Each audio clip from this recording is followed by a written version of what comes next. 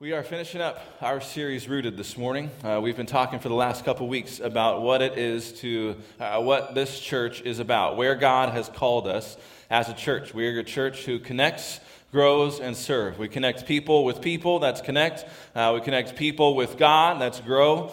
And then we connect God to the world. That's our serve mission, to take God out into the world, to have the church leave the building, if you will, and just go out and be the church. And so this morning we're going to talk about serve, but I will just go back and just kind of revisit where we've been over the last few weeks as we've talked about connect and grow. And connect, we talked about building the kind of relationships that will encourage us, that will make us better. We talked about having a Barnabas in our life, someone that is going to encourage us, or have a Nathan in our life, someone who is going to tell us the truth, or having a Jonathan in our life, someone who's going to help us to understand and get our strength from God. And so my prayer for you during those weeks that you would have one and that you would be one, that you would have a person that encourages you, or have a person that helps you see God in things, have a person that will speak truth to you, but also on the flip side, to be that person who will encourage someone else, be that person who will sit with someone in their pain and help them to see how God is still there, to be someone who will speak truth to another.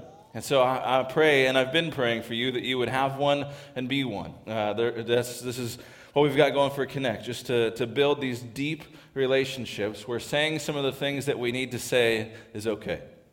And last week we talked about grow, talked about maturing into the image of Christ, the goal of grow, understanding and just growing in our relationship with Christ, connecting with God. And we looked at this prayer in the Psalms. Search me, O God, know my heart. Test me, see if there is any anxious way in me.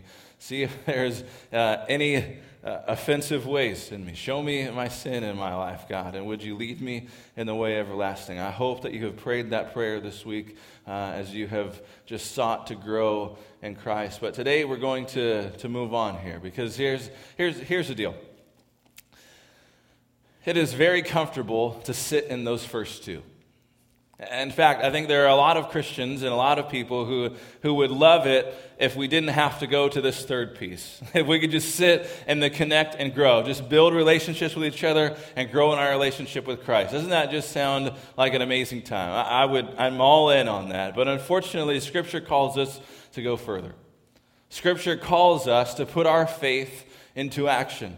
In fact, it even goes so far in James chapter 2, says that faith without action is dead. Ephesians chapter 2, Paul talks about, we were created. We are God's masterwork. We are God's handiwork, created in Christ Jesus to do good works, to go and do things. And I don't want you to get me wrong this morning. We're not saved by doing any of those things. We do those things not to be saved, but because we are saved. Out of our relationship with God, out of our love for God, we go and we do the things that God is calling us to do. We are called to put our faith into action. It's pretty plain and simple in Scripture. And so I want to just go through a passage in the book of Matthew this morning. If you want to turn with me there, Matthew chapter 9 is where we're going to be a lot this morning. And I just want you to, just this thought for this morning. As we grow, as we continue to grow in Christ, as our love for Christ grows, as our maturity in Christ grows, as our relationship with Christ goes, I want you to understand this. As we grow, we have a responsibility to go out. As we grow, we have a responsibility to go out. I want to say this. You are not just saved for yourself this morning. You are saved so that you might participate in the mission of God so that the world may know. You are saved for our neighbors. You are saved for the people in this neighborhood over here, for the city of Fresno. You are saved not just for yourself, but for the world. This is what serve is really all about. And so as you turn there to Matthew chapter 9 with me, just a little bit of context here is what's going on in the book of Matthew. You've got Matthew chapter 1 and 2, kind of the birth of Jesus, the Christmas story, if you will. Matthew chapter 3, Jesus is baptized. Matthew chapter 4, Jesus goes straight from being baptized into being tempted in the wilderness by Satan. After this, Jesus begins his ministry. We have him. We see him healing people. We see Matthew 5 through 7, the Sermon on the Mount, one of the largest sermons of Jesus that we have. I still have this dream of standing up one Sunday and just memorizing the Sermon on the Mount, just preaching it and walking off. I think that'd just be an amazing sermon. It'd be the best sermon I ever preached, right? But this is Jesus' biggest sermon, his longest sermon, the Sermon on the Mount. There's a lot of things in there that we could spend a whole year just talking about the Sermon on the Mount. And so we've got this sermon in chapters 8 and 9 in Matthew. We have Jesus preaching and teaching and healing. We have him going out to the masses and just kind of teaching and guiding and directing and healing people who are sick. We have all of this. And the end of chapter 9, which is where we're going to be, we kind of come to this transition point in the gospel. And so we go from Jesus preaching and teaching to him kind of just sending out his disciples to preach and to teach. So I want to go there this morning. Matthew chapter 9, we're going to start actually at verse 35. And here we go. We're going to read this and then we'll unpack this a little bit. Matthew chapter 9, starting at verse 35. Jesus went through all the towns and villages, teaching in their synagogues, proclaiming the good news of the kingdom and healing every disease and sickness. When he saw the crowds, he had compassion on them because they were harassed and helpless, like sheep without a shepherd. Then he said to his disciples, "The harvest is plentiful, but the workers are few. Ask the Lord of the harvest, therefore, to send out workers into his harvest field." Jesus called his 12 disciples to him and gave them authority to drive out impure spirits and to heal every disease and sickness. These are the names of the 12 apostles. First, Simon, who is called Peter, and his brother Andrew. James, son of Zebedee, and his brother John. Philip and Bartholomew. Thomas and Matthew the tax collector. James, son of Alphaeus, and Thaddeus. Simon the zealot, and Judas Iscariot, spoiler alert, who betrayed him. A little early for that in Scripture, but it's a little spoiler alert for you. He's just kind of just giving you a little glimpse into there. This is where I want to just stop right here. We'll keep going a little bit, but I want to stop right here because I think this passage gives us quite a glimpse into the heart of Jesus, actually. I think we see how Jesus interacts with this crowd, the feelings that he has here towards this crowd, and I think we can learn a little something about what Jesus is expecting of us as we go out. All right, because here's what Jesus sees as here. It says that when he goes through all the villages, when he saw the crowds, he had compassion on them. Now, this word compassion, some of you have heard me talk about this before. It's the word splankna. It's used 9 times in the New Testament, but it really just means from your gut. Right? He feels compassion on them, but it's not like I feel bad for you. Or it's like, I feel your pain from the depths of who I am. All 9 times in the New Testament, it's used to talk about Jesus' compassion. His passion for other people is used by this word. And he says he looks at the crowd in this moment, and he feels compassion on them. From the depths of who he is feeling this. Now, what was it, do I think, that Jesus was seeing when he looked at these people?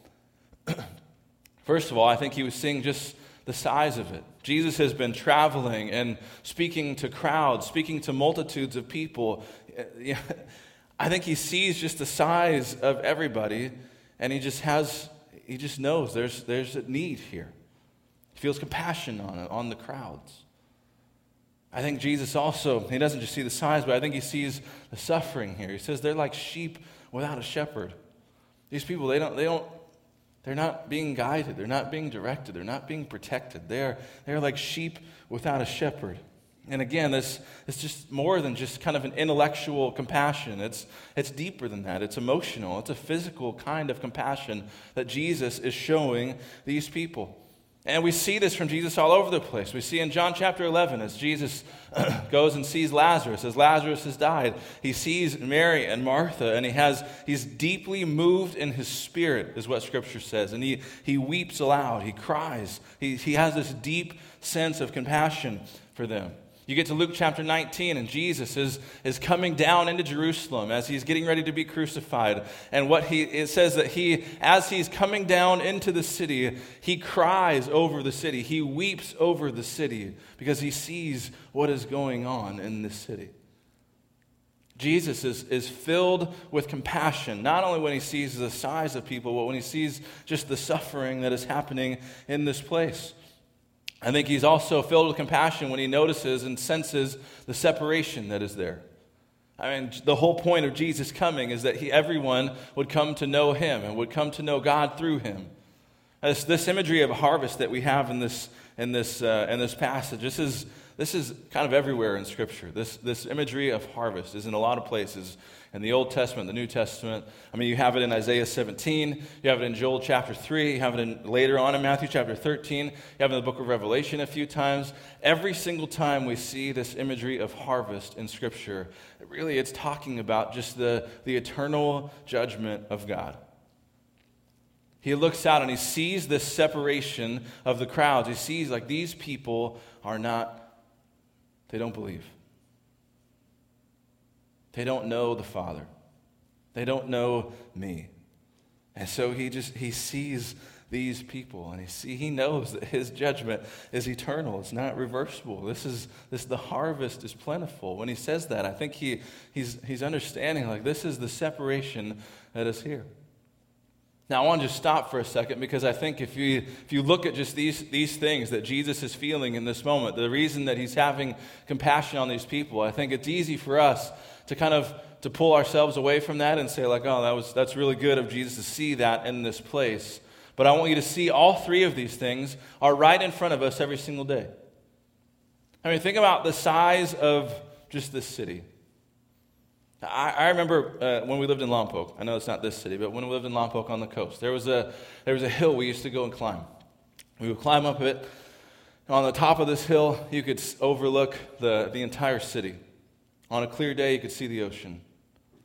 There's not many clear days there, so it was once in a while. But you could. And I just remember being able to just stand on top of this hill and just overlook the whole city of Lompoc and just kind of see the beauty in all of that. Now, hear what I said. I saw the beauty in all of that. I didn't necessarily see the need there. I get the same feeling when I'm driving south on 41 and I turn on to 180. And you're going to get that rise in the freeway and you start coming this way towards the church. Just look out your window next time and just see. I mean, Fresno's pretty flat. You can see pretty far. Just understand the size of the mission field that we have here. I don't know if you know this or not. Many of you probably know. Fresno is the 5th largest city in California. But it's the 34th largest city in the nation. There are almost 30 states without a city as big as Fresno. We have a sizable community here to do ministry with. I think that size should not intimidate us, but that size should just drive us to go. It should drive us to go and be out in this community, to go out and make a difference in this community. This is what I think, as we take the example of Jesus, I think this is what he's calling us to do. I mean, suffering, have you seen the suffering in this town? It doesn't take you long to drive around and see some suffering in the town. We live in just this suffering is kind of everywhere around us. What about separation? I don't really think about this very often. Maybe you don't either. But there are people that you come in contact with every single day of your life that do not know Jesus. Now, we can just kind of pretend all of this is just nothing and just keep going on with our lives. Or we can see the need like Jesus did and have compassion. I think there's a choice that we face every single day of our lives. Will we be people who show compassion? Will we be people who just go on with our lives as if nothing is happening? We need to be people who have compassion. I mean, does seeing all of that give us a sense of compassion? Can we ignore it? See, Jesus felt this compassion in the very depths of who he was as he looked on this crowd, and it drives him to talk to his disciples. And I think this conversation that he has with them, it's a one-sided conversation, at least as we have here. But I want you to just listen to these because maybe it's not what we would expect at the second look. Then he said to his disciples, "The harvest is plentiful, but the workers are few. Ask the Lord of the harvest, therefore, to send out workers into his harvest field.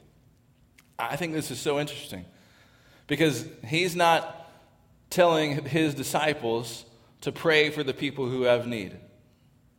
He's not telling his disciples to make sure we pray that someday these people would come to know Christ. This is not what Jesus is praying for them. You would expect maybe that prayer, but instead he prays and he's talking about believers going out.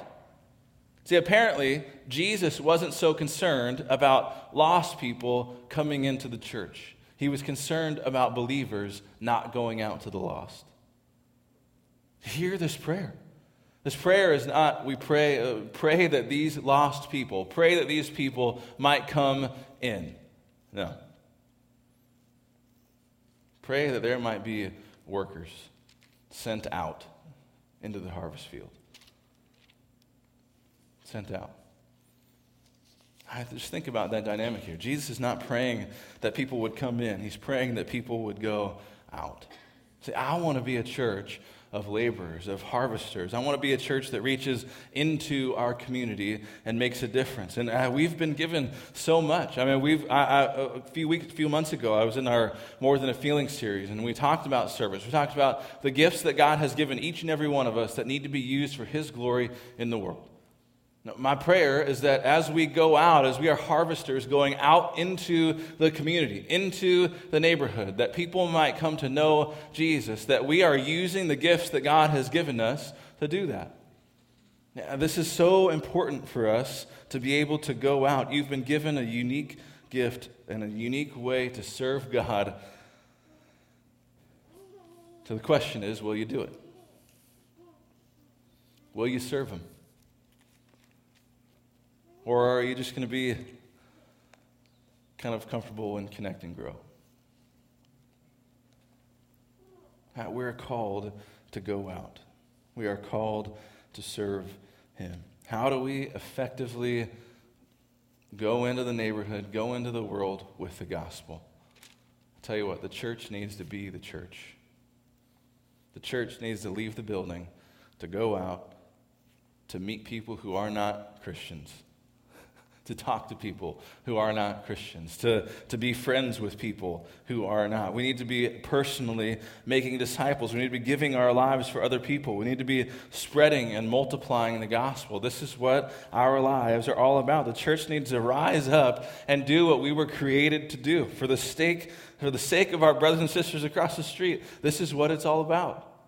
We need to go out with the gospel, spread the gospel. The passage continues here in chapter 10.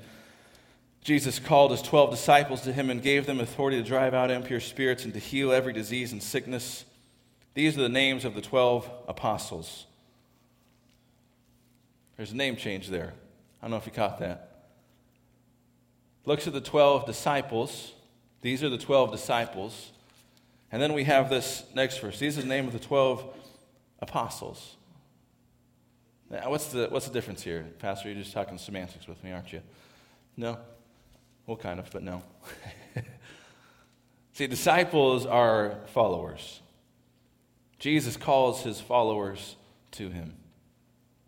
And then we have the names of the 12 apostles. You know what apostle means? Apostle means sent out one. Jesus calls his disciples in, his followers in, and he sends them out. In fact, in verse 5, I love this. Verse 5, these 12 Jesus sent out with the following instructions.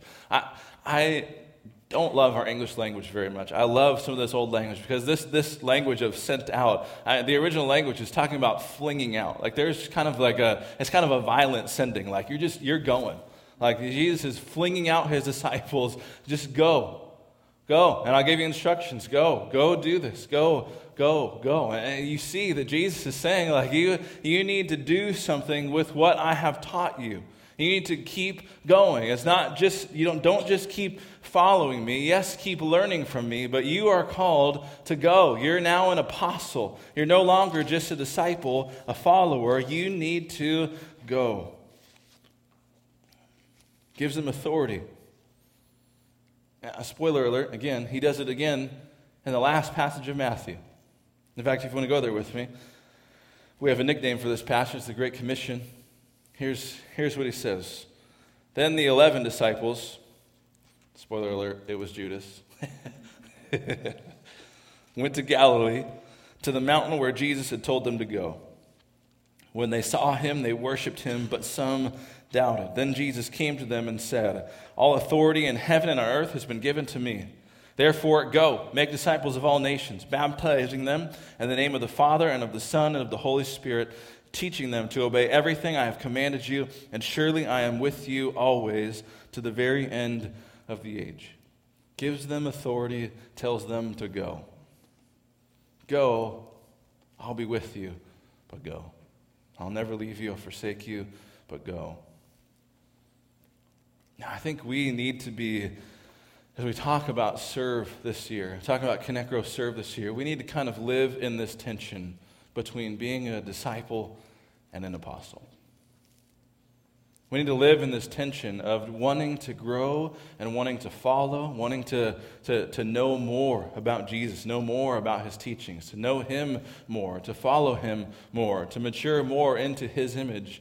But we can't just stay in this spot.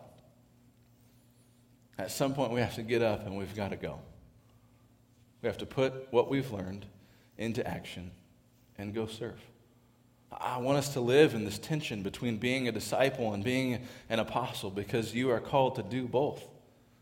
We are called to be followers of Jesus. You're called to be a disciple who makes disciples. We've talked about this before. You're called to be a disciple. You're called to dive into the Word. You're called to want to grow more into his likeness. But you are also called to go and to do something. Again, James, faith, if it is not accompanied by action, is dead. But you were created, Ephesians 2, to do these good works in Christ Jesus. You were created to go out.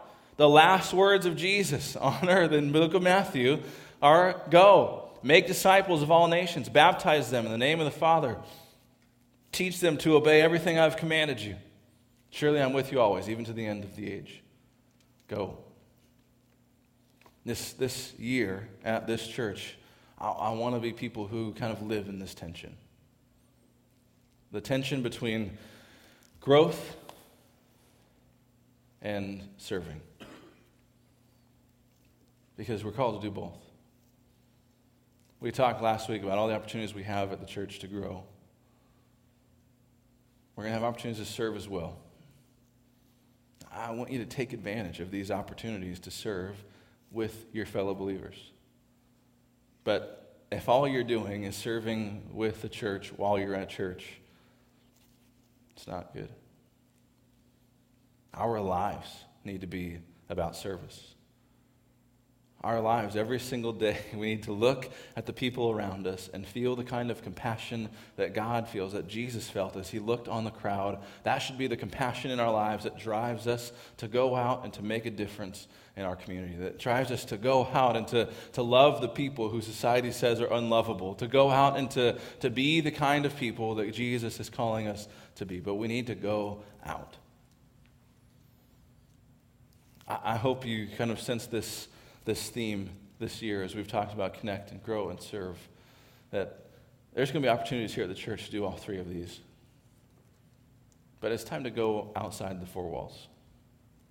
It's time to go outside of this place, to build relationships with people who are not here, to grow outside of this place in your own personal life, to dig into the Word, to pray every day, to just come to know Jesus on a deep level, and to serve other people. To go out. We're called to go. Question this morning is this: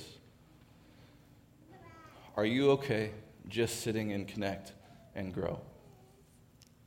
Or will we commit together today to serve? I think if we're not serving, we're not doing the other two justice.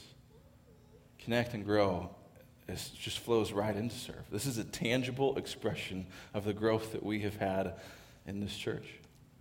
when you connect with other people and barriers are broken down, walls are broken down, and you grow in your maturity in Jesus Christ, you grow to know him more, the only thing that you can do is to take that and to go out into the world. We are called to serve. That's what this church is going to be about. Connect, grow, serve. Connect, grow, and serve.